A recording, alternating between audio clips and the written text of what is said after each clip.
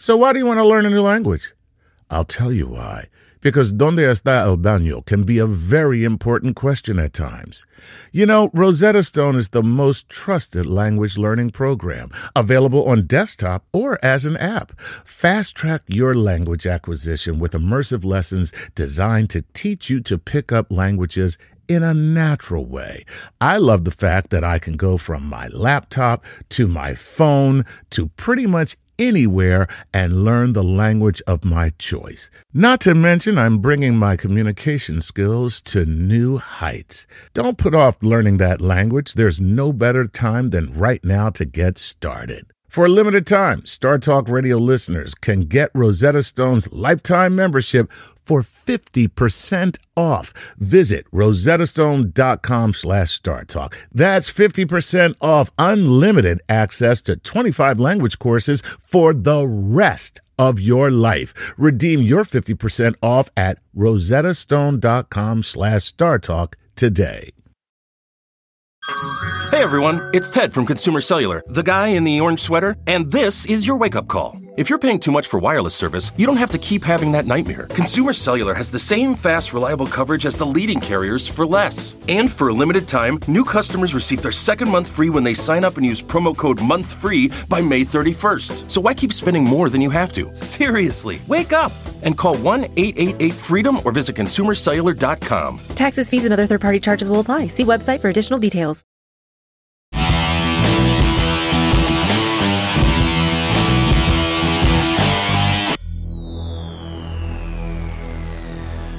I'm Gary O'Reilly. And I'm Chuck Nice. And this is Playing with Science. It's that time of the year when the legends of the fall rise and stake a claim to Major League Baseball's coveted World Series pennant.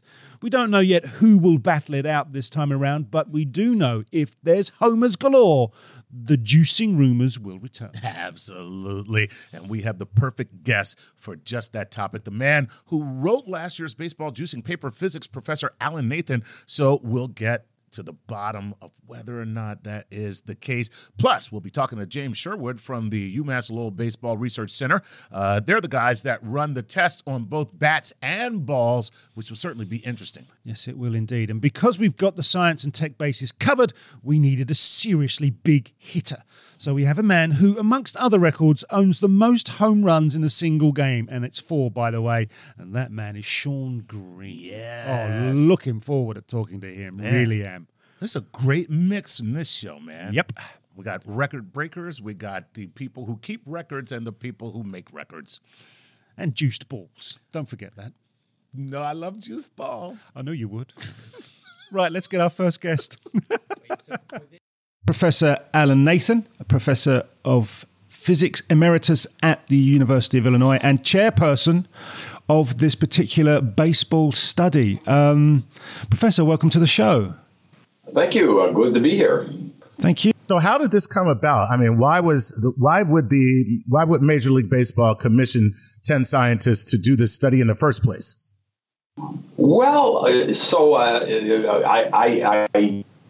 can only speculate. I think that there had, as you know, as everyone realizes, there had been an increase in home runs. And last year, 2017, by the time the committee was formed, MLB was on a trajectory to have the largest number of home runs of any season in MLB history.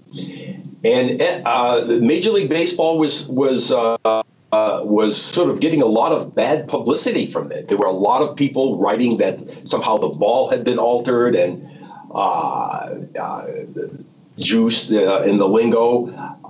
And I think ultimately they must have decided, look, we really do need to look into this. We need to understand this. So they initially called on me to chair the committee and asked for some suggestions of people to be on the committee, and we took it from there. It's just weird because you would think that Major League Baseball would be very, very pleased because people want to see home runs. I mean, you know, that's what you go to the park for. I think they're pleased at the home runs. I think fans are pleased at the home runs. Yeah. But I think they're quite sensitive. Again, I'm just speculating here. I think they're sensitive to bad publicity. One thing about baseball is there is a real sense of the historical aspects of it. True. Meaning that, a home run hit today, means the same thing as a home run hit 50 years ago. And, records that were set back then being broken in the current environment, if they're broken legitimately, that's fine. But if they're broken because of change, either in the players, the other juicing scandal of a decade or so ago, or changes to the ball, I think they're sensitive to that, and I think fans are sensitive to that. Okay. So I think they really felt that they really wanted to have a group of scientists with no axe to grind whatsoever, working independently of Major League Baseball, see if they could come up with the reasons. So we're talking about the purity of the sport, the purity of the game, to respect the history. So in which way do you do that? I mean, there's coefficients of restitude. You've got natural products come with natural flaws, i.e. wood and leather. How did you go about ensuring the purity of the game was respected, but science has its say? So we proceeded along two broad tracks. One was using actual data from MLB games, so the so-called StatCast data, where a combination of radar and cameras are used to track every pitch ball and every batted ball. So we analyzed those data. We had complete access to the data. So that was one part of it, to see whether we could spot anything in the data. And the second branch of this whole thing was to do our own laboratory testing of various properties of the baseball. And intermingled with both of those was actually a trip to Costa Rica to visit the Rawlings factory, where the baseballs that are used in Major League Baseball are actually constructed. That was very, very informative for us to do. But so as I said, two different tracks: analyzing data from actual MLB games and taking our own laboratory data to try to figure out what, if anything, had changed about the baseball. And your findings were conclusive, inconclusive, or partially conclusive, or what exactly were your findings? Okay, so we had some amount of success and one big hole in our study, which I'll tell you about. So we sort of asked two overall questions. Is the increase in home runs due to a change in the launch conditions of a ball coming off the bat? That could come either from a higher exit velocity, which would lead to longer fly balls, or more optimum launch angles. That would, for a given exit velocity, at a more optimum launch angle, the ball will travel farther. So we looked extensively at StatCast data to see whether we could see any evidence at all for either one of those things. And in effect, we found no evidence that you could explain the change in home runs by a change in the launch conditions, either the exit velocity or the launch angle. So that was the second question that we asked was it the change in the carry of the ball? That is, once the ball leaves the bat for given launch conditions, given exit velocity, launch angle, and whatever other things you want to put into it, is the ball carrying farther now than it did 2-3 years ago?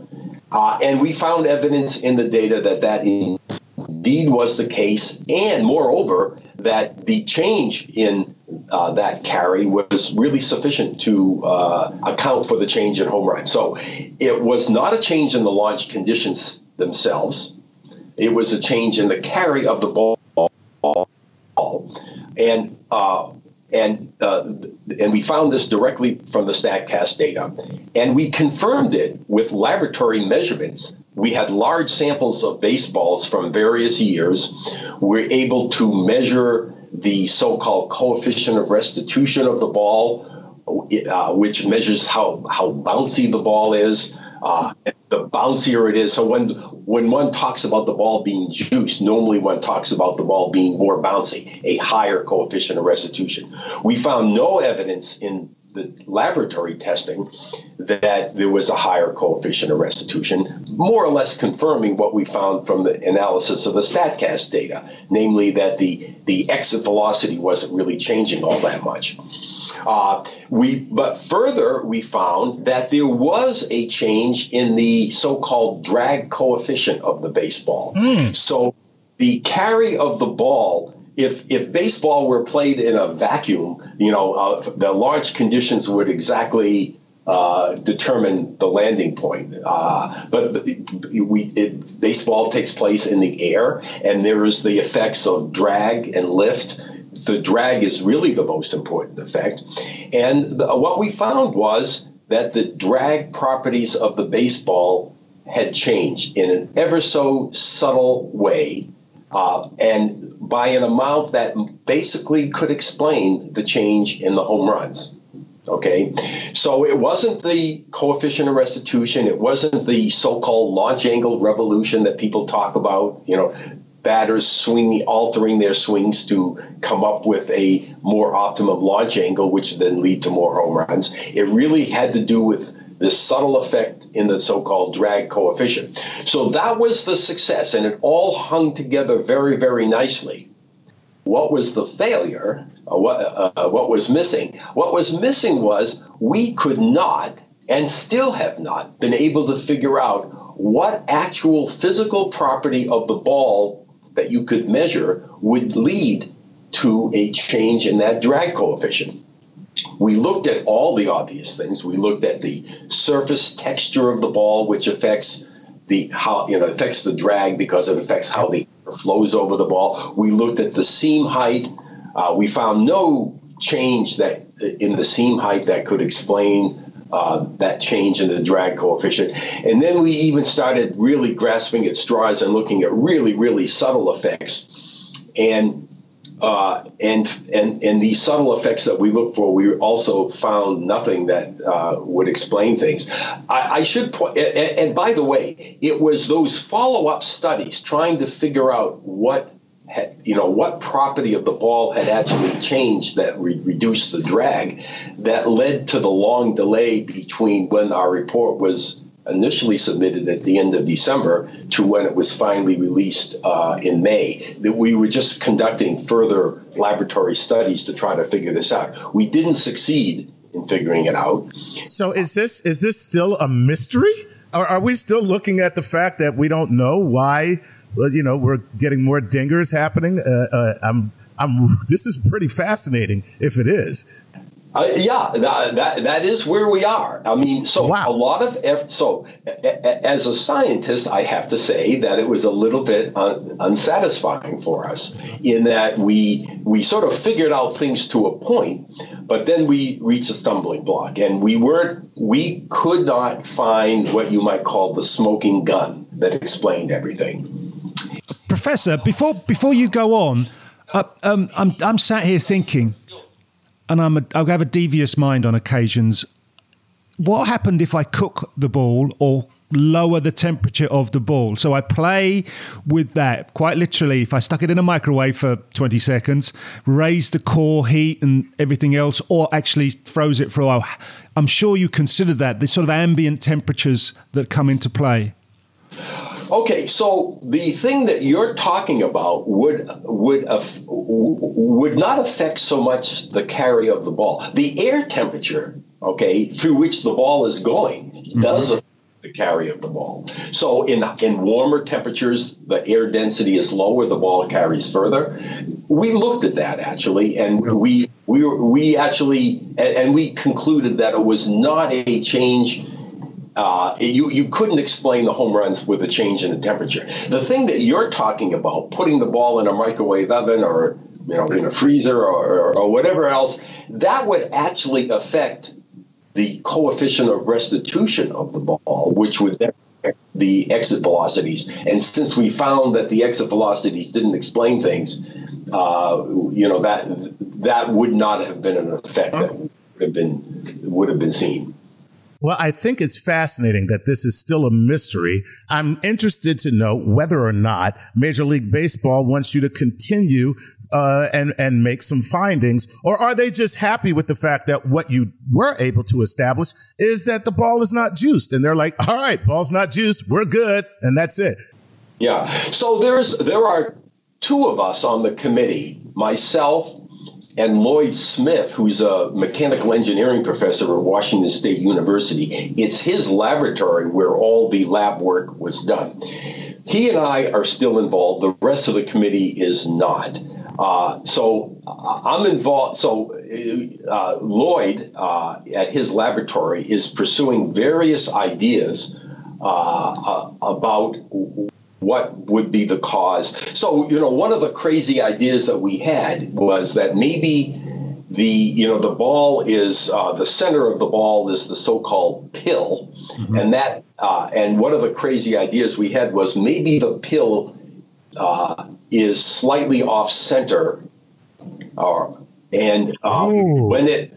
which it could easily be. And when it rotates, it wobbles a little bit, not in a way that you could actually perceive, but the air going over the ball would perceive it. It would change the drag. And if the ball were now better centered than it was, because somehow they've improved the manufacturing process, then that would reduce the drag. So one of the things that's happening is Rawlings, the company that makes the baseballs, is actually preparing for us some baseballs in which the pill is purposely put off center, just so we could study the effect to see if that would play any role whatsoever. It's only speculation on our part that it might. And so those are the kinds of crazy ideas that we're pursuing. And so it is ongoing. I'm serving as, Lloyd Smith and I have worked together over a decade and a half of doing a variety of sort of physics of baseball type projects. So he and I talk with each other all the time anyway. So he and I together are still involved with this project. The rest of the committee is not, at least not yet, still. Wow, that I got to tell you, it's fascinating stuff. It does open your mind, Chuck, doesn't it, to the sort of consideration that's taken place with the professor and his team on this study. And I remember back to the World Series last year, pitchers were saying, of course the ball's juiced. And I think that what the professor's done is just said, that's a great idea, but the facts are it's not. We don't quite know yet, but that won't stop us trying again to find out exactly what it is. And I think on behalf of every baseball fan, that's a perfect scenario, unless you come up with the perfect answer first time. But it hasn't been the case. So I think everyone's pleased. I think I'll go back to that point of purity. The sport seems to have retained its purity, unless, of course, the athletes themselves have done something to stain that. Hey, Look at that. That's a whole nother show. Isn't it just? Right.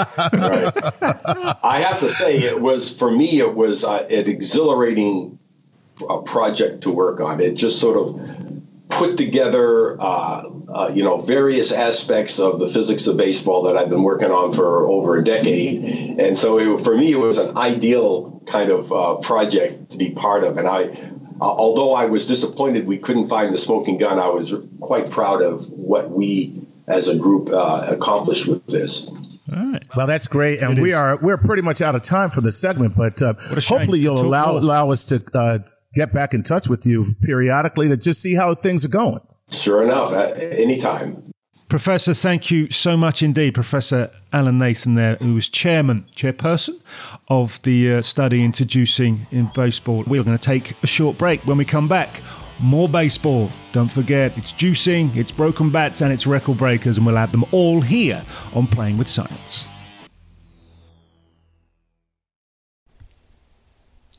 This podcast is supported by FedEx. Dear small and medium businesses, no one wants happy customers more than you do. So you need a business partner just like you, like FedEx, who understands your passion for serving your customers because they have the same commitment towards you. That's why FedEx offers you picture proof of delivery, packageless and paperless returns, as well as weekend home delivery to 98% of the US on Saturday and 50% on Sunday.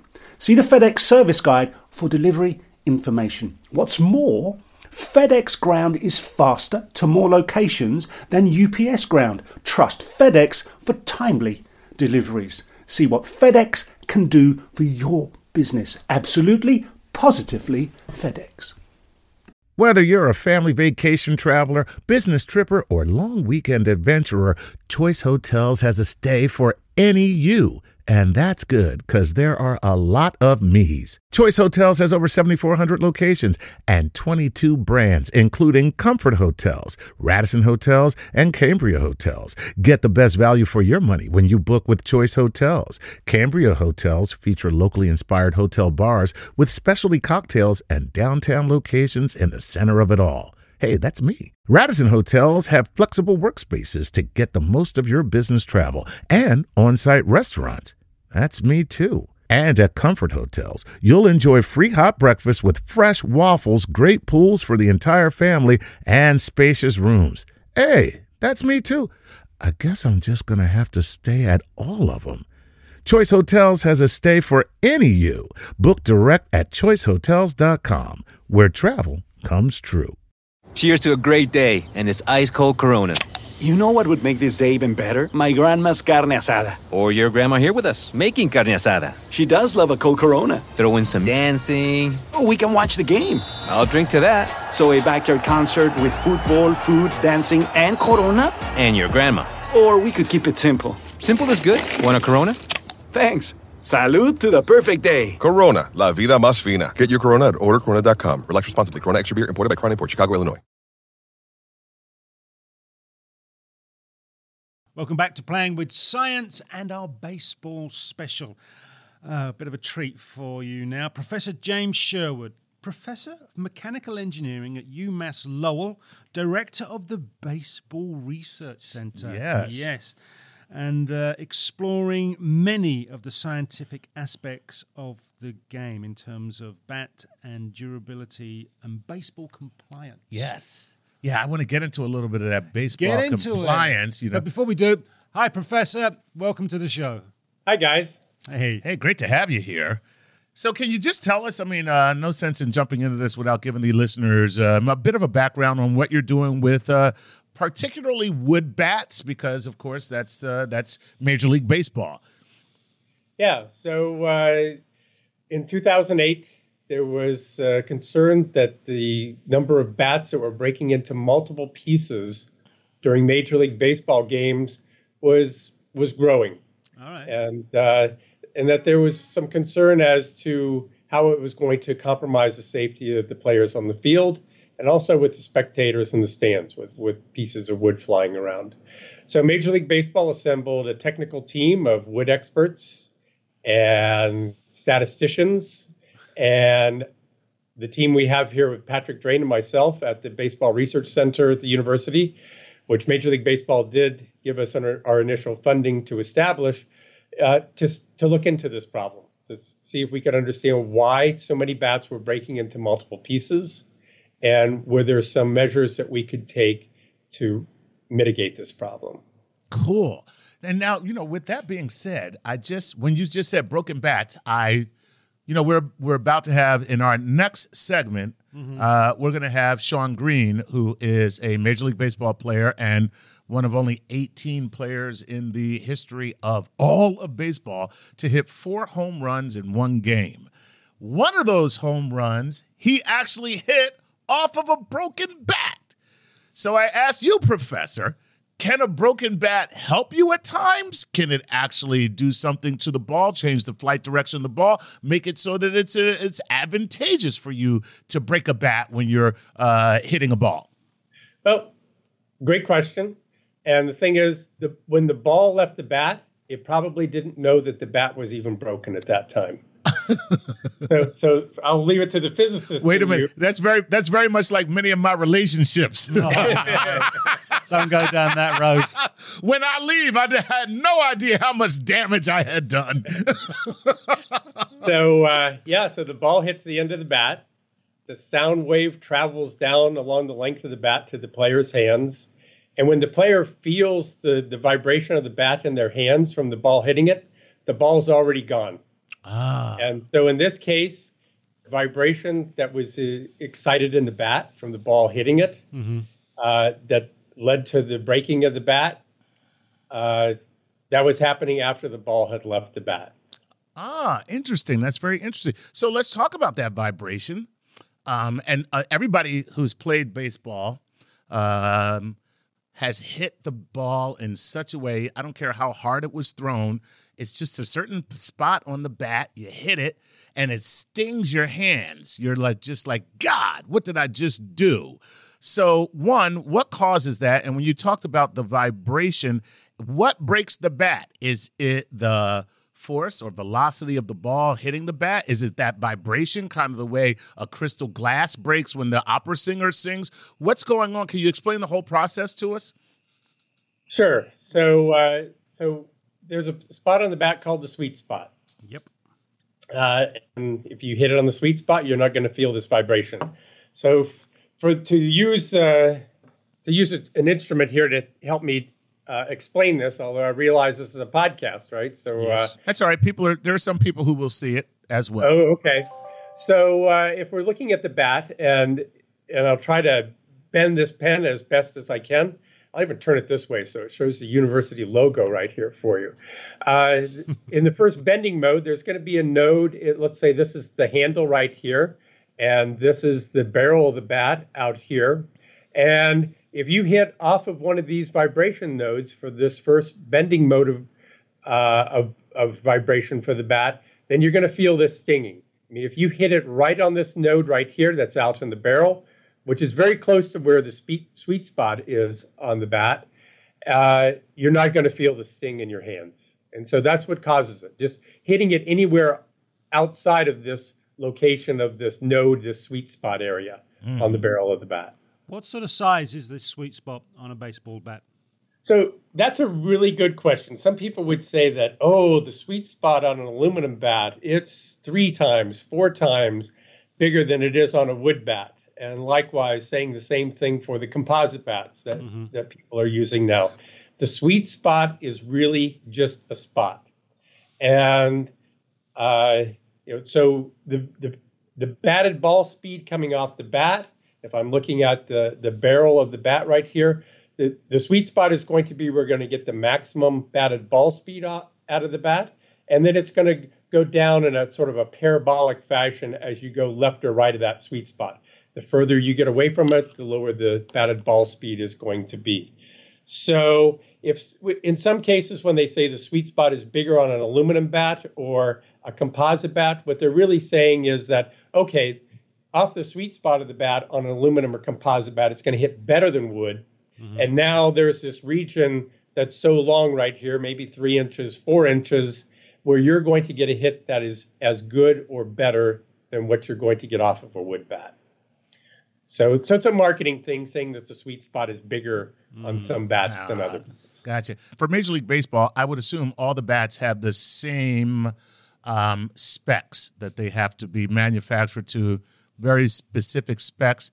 And does that include a type of wood, and why use that type of wood in a bat? What is that wood and why do they use it? Yeah. So the 2 major types of wood that are used in Major League Baseball are northern white ash and hard rock maple. And then there's also some bats that are made out of yellow birch. They probably comprise a negligible amount of bats. So there's probably a split between maple and ash for the woods that are used. And there's also a range of densities that you're allowed to use for these woods for the bats, because the strength of the wood, the elastic modulus or the stiffness of the wood increases with the wood density. So with the density comes the weight, correct? Correct. And each bat has a defined weight, or is it a parameter from one to another, or is it has to be precisely that weight?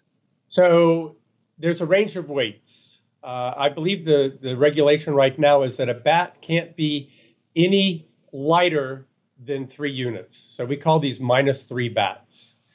And the way that we calculate this -3 number is we take the length of the bat and we subtract from that the weight of the bat. So many players are swinging 34-inch long bats, and they like to think that they can hit better with a lighter bat than they can hit with a heavier bat. So they may choose to have a 31-ounce bat. And so we would call this a drop of 3 ounces of the weight compared to the length of the bat. And so that's a -3 bat. Some players might choose to use a -2 bat. There's typically not a problem with setting an upper limit on the weight of the bat. Where the players are challenged is with what that lower weight limit is. And it's going to vary with the profile of the bat. So there are dozens and dozens of different shapes of the wood bat profile. It's going to be hard to discern maybe one shape from another shape. There can be very subtle differences. But it's going to come down to what's the volume of that shape, that profile of the bat, and what wood density you use in that bat. You know, I want to switch gears for just a quick second, just because I know you work with fabric reinforced composites. Which is really exciting stuff. I mean, for a geek like me, but and probably Gary too, because he loves this stuff. So, is there anything that you have worked with or are currently working with that would inform your research and your work with Major League Baseball? So with Major League Baseball, it's only going to be wood bats. That's it. That's it. They're never going to allow aluminum bats. They're never going to allow composite bats. Major League Baseball is very much a game of tradition. And it's wood. It's wood. So, I mean, I was just thinking, I mean, wouldn't it be a little more exciting if you were able to have maybe just 2 other bats that you were allowed in? So the player had a choice of, a regulation wood bat and then perhaps a composite bat that maybe, depending upon circumstances or the type of pitcher you were facing, that you might be able to use. It would add an element of a greater chess match to the game. I think it would be a really exciting thing to include that kind of stuff. Yeah, so that would be an interesting experiment. And we'll just leave that to happen at the high school level and the college level, because there they can choose to use aluminum, composite, wood, and you can see how the differences shake out there. And how do you feel about it? I mean, are you a traditionalist? Are you a purist? I got a feeling that you are. Yeah, so just a little bit of history how I got started in doing this baseball bat stuff. Okay. So this was in the late 90s, and the NCAA and the high school Federation were very concerned that the aluminum bats and the composite bats were getting to be better and better than wood. They were initially brought into the game as being cost competitive. That you're not going to break an aluminum bat during the course of a season compared to wood bats. And then as engineers realized how they could take advantage of the material properties and different designs, the bats started getting better and better. So that's when the NCAA and the High School Federation stepped in and said, we need a process to test the performance of these bats. And what we were seeing is, they were hitting probably 5 miles per hour or better than wood bats, these composite and aluminum bats. But over a period of 10 years, we were able to work with the bat companies to get these things toned down. So now the aluminum and the composite bats actually hit no better than whatever you want to call the best wood bats. Gotcha. So they kind of hit all the same right now. Wow. Look at that. And that's basically why they employed you, that and the safety issues as well. Because I remember. So they were concerned about safety, but I want to make it very clear. I'm not a safety expert. And so I never have said anything about one bat being safe over another bat. Okay. There could be some legal implications with making statements like that. Okay. The only thing I can say is these bats hit essentially the same. All right. Listen, we appreciate your indemnifying yourself. No, believe me. How about the balls? Do you work on the bats, but do you work on the balls as well, don't you? Yeah. So one of the primary activities that we have with Major League Baseball is ensuring that the baseball is compliant with the Major League Baseball specifications, that its coefficient of restitution is within a specified range, that the size, is within the max min specs, and likewise the weight of the baseball. So is there anything that can be done now? And believe me, we know that there's a lot that can be done to change the ball so that it performs differently. There was a bit of a controversy. Was it last year? Last year, but plus in 2000. And in 2000? The professor was asked through the Baseball Research Center to analyze the potential of juicing on baseball, and you proved that wasn't the case. It hadn't been juiced. But what Chuck is saying, I think, is how can you? Is not a baseball a defined size, or is it a game within parameters? So I got to give credit to Rawlings. They make a very consistent ball. I mean, the weight of the baseball is supposed to be between 5 and 5.25 ounces. They pretty much hit the middle for that at 5 1/8 ounces. And with respect to the size, it's supposed to be between 9 and 9.25 inches is the circumference of the ball. And once again, they hit that right in the middle. With respect to changing the performance of the baseball, you've got this rubber pill that's in the center of the ball. Right. There are 3 windings of wool around the ball. And I don't have the capabilities within my lab to make baseballs with different windings and different pills and such.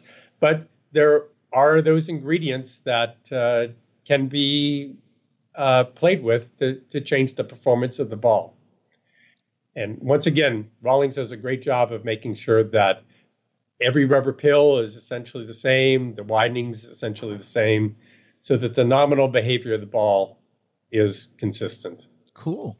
Well, it's good to know. Yep. Next time I'm out on a Major League Baseball field, I'll feel more comfortable. Yes. Professor, thank you so much for your time and your insight and explaining to us exactly what is happening in the world of baseball. Time to take another break. Yeah, thank you so much, Professor. Thank you to James Sherwood there, Professor at UMass Lowell. Right, when we come back, record breaker time. Shawn Green. Shawn Green will be here. A man with more records than you could shake a stick at. Yes. Or a bat. Yes. Or anything else. By the way, he broke the record of shaking a stick at records. Believe he did. Hey everyone, it's Ted from Consumer Cellular, the guy in the orange sweater, and this is your wake-up call. If you're paying too much for wireless service, you don't have to keep having that nightmare. Consumer Cellular has the same fast, reliable coverage as the leading carriers for less. And for a limited time, new customers receive their second month free when they sign up and use promo code MONTHFREE by May 31st. So why keep spending more than you have to? Seriously, wake up and call 1-888-FREEDOM or visit consumercellular.com. Taxes, fees, and other third-party charges will apply. See website for additional details. Whether you're a morning person or a bedtime procrastinator, everyone deserves a mattress that works for their style. And you'll find the best mattress for you at Ashley.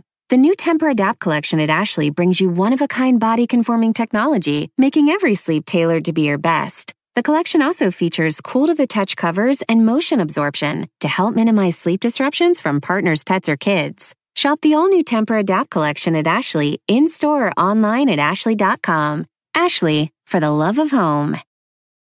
The Angie's List you know and trust is now Angie, and we're so much more than just a list. We still connect you with top local pros and show you ratings and reviews, but now we also let you compare upfront prices on hundreds of projects and book a service instantly.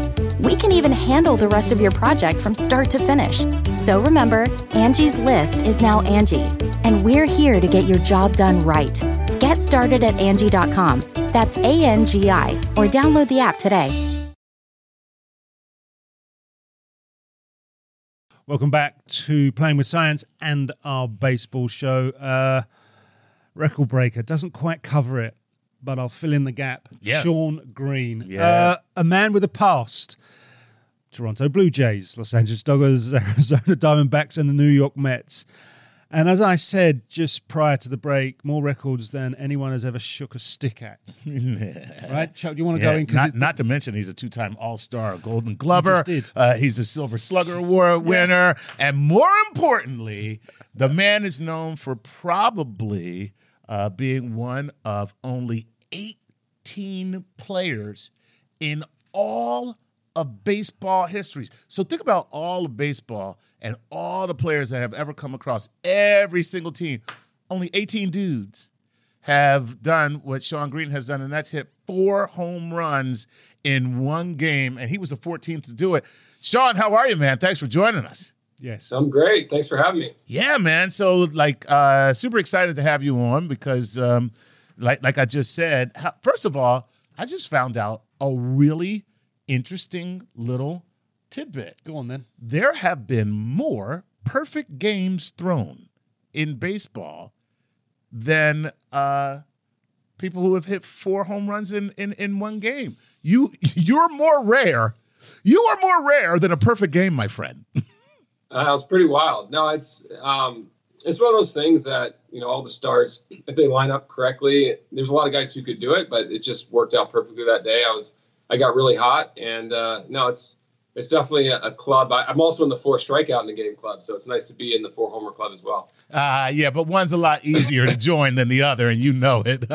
Speaking of which, too, when you were kind of in a downturn when that game came about, right? You were, I think it was Milwaukee, right? Mm-hmm. And you were kind of going into the game in a bit of a downturn. So can you kind of walk us through like what you were going through mentally, because I'm sure that had to be a wild emotional ride to come from being kind of downtrodden, in a bit of a slump. Yeah. And then boom. So can you walk us through mentally what happens?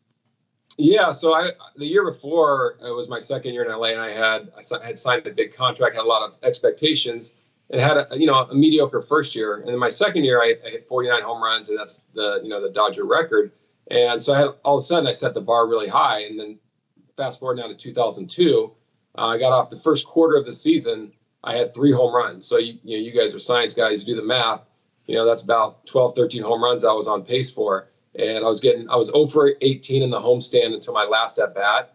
And I was getting booed at home for the first time in my career. And it was rough. I was really down. Worked really hard, throughout the season, but I was stepping up some of the routines in the cage, and actually got my first day off of the year the Saturday, played Sunday. My last at bat, I hit a double, and that kind of got me going. And then the first game in Milwaukee, I was really happy to get the gray uniform on and be on the road, because I was not wanting to hear the home crowd booing me every time I fouled off a pitch or took a strike, and which is rough. Home fans are great, aren't they? We hit Milwaukee in the first game. I hit 2 home runs, so I was like, okay, I'm starting to feel this. The next day, I hit a triple. And then that next day, I everything just kind of clicked, and I got in the zone. I was 6 for 6 with 4 homers, a single, and a double. When you're in this moment, I'm thinking about it. You've either had a time machine and used it, and you know exactly what's being dialed up and coming over the plate to you, or you have got the most amazing sense of what the pitcher's thinking, and the vision must be outrageous. Because I don't believe you get that lucky. No, you get, I think, lucky in that the opportunity arises, because the game could be in a situation where they walk you because they know you're swinging a hot bat. But it was a blowout. And my good friend and teammate of 10 years, Carlos Delgado, did it a year later. Yeah, and he hit 4 home runs, 4 solo home runs, I think, and they lost. So our situation was a blowout. Yeah. So they getting pitches to hit. And everything slowed down. My vision was, my timing was great. And what's interesting about it that was different than other times I got locked in was I wasn't overthinking it, because sometimes you're like, oh my God, I feel so good, I don't want to waste this time. But I just sort of settled into that feeling. And as I said, I hit 2 home runs the first day, then 4 the next day. The next day we went to Milwaukee. I hit a home run the first pitch I saw, and had 2 more hits, and then 2 more home runs the next day. So went from this like crazy slump to this, 9 home runs in 5 games, which was something that, I would have never guessed was going to happen the way the season started out. Are you working your way out of something like that? I mean, what do, and Gary's a former professional player as well. So, but in football, soccer. Yeah. Yep. But, I'm trying to figure out from a mindset when it's not going well, what are you doing inside your head? What are you saying? Like, I got to work harder? Or I got to wear different socks? I mean, what do you do to work your way out of that? When you get down to the point where you're looking at wearing different socks, you have been through everything. Am I right? You're right. Now, baseball players are very superstitious. So, yeah, because one thing that's different about baseball than really any other professional sport is the sheer amount of games you play in a short period of time. So you get about 2 or 3 days a month where you don't have a game. So you're playing every day. So the routine becomes your preparation, and it's to the point of eating the same meals or getting to the stadium and getting changed in the same way. Like, it kind of sounds weird, but maybe you put your socks on. You just kind of get in this routine, and that helps get your mind kind of funneling down. So you start off each day in this space, and you get narrower and narrower of your focus, and the routine is the process. So I focused when I struggled. It's easy to say now. I mean, I spent a lot of nights staring at the ceiling in some hotel, God knows where, frustrated and stressed out, not being able to sleep. But then I just tried to remind myself to focus on the process, and being in a hot streak or being in a slump, it's just sort of a wave that you have to ride, and each of those two are going to pass, and you just hope you can extend the hot streak as long as possible and shorten those slumps. We spoke to Dr. Heather Berlin, who's a neuroscientist, and she was telling us about when you dial up and you dial down and you learn to control the brain waves that are coming through and how you are in a state of flow. Once you tapped into that, as you said in the Milwaukee game, did you feel able to dial it back up almost at will? Yeah, I mean, I think it's like a muscle, right? I mean, you work out, everyone gets stronger in the gym.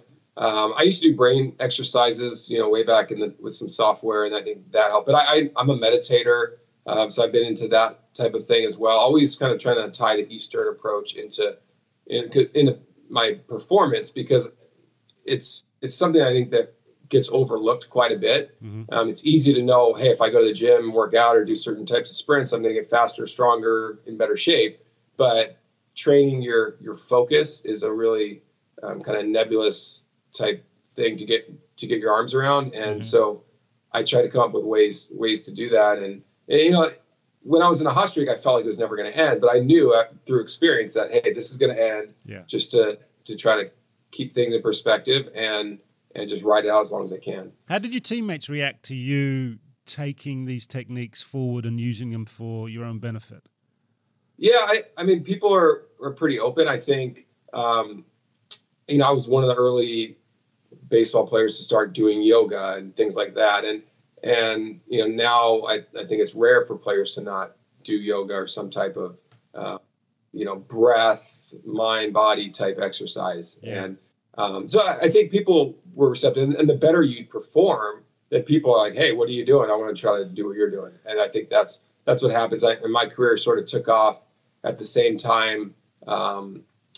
And plus, I think age is a factor. I was like 25. I was like textbook prime 25 to 29.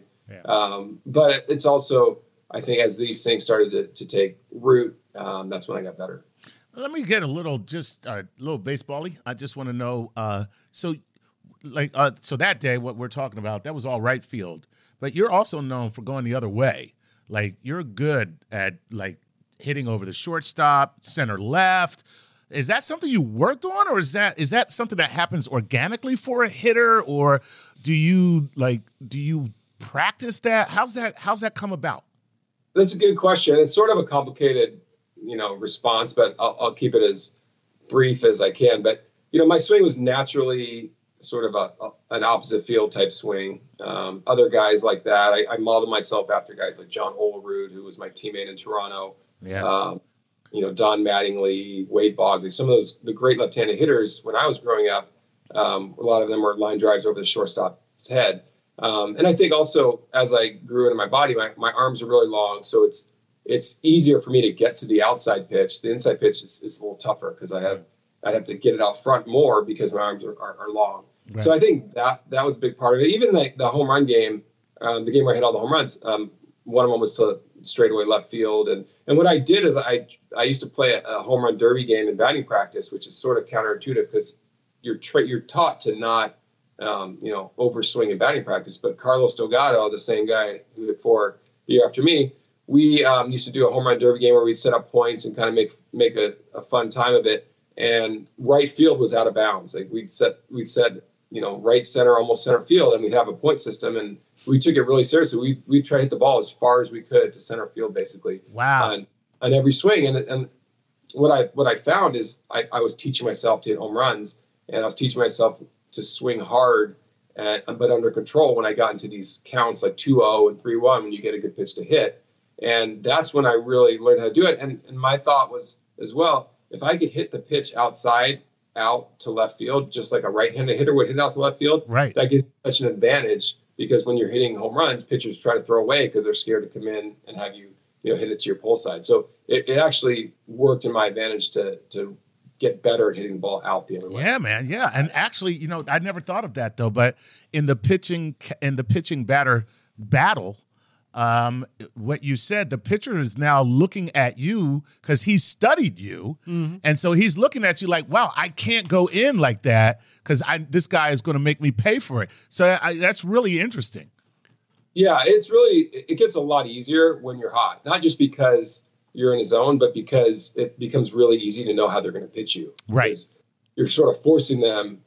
That would force them to my strengths. Cool. And that's kind of how it works. It's funny. We did a show last year with a fabulous guy, Ron Darling. Yeah. Ron. He's great. Love Ron. Isn't he? And he said, I would set batters up earlier on in the season by throwing a certain ball that was absolute garbage.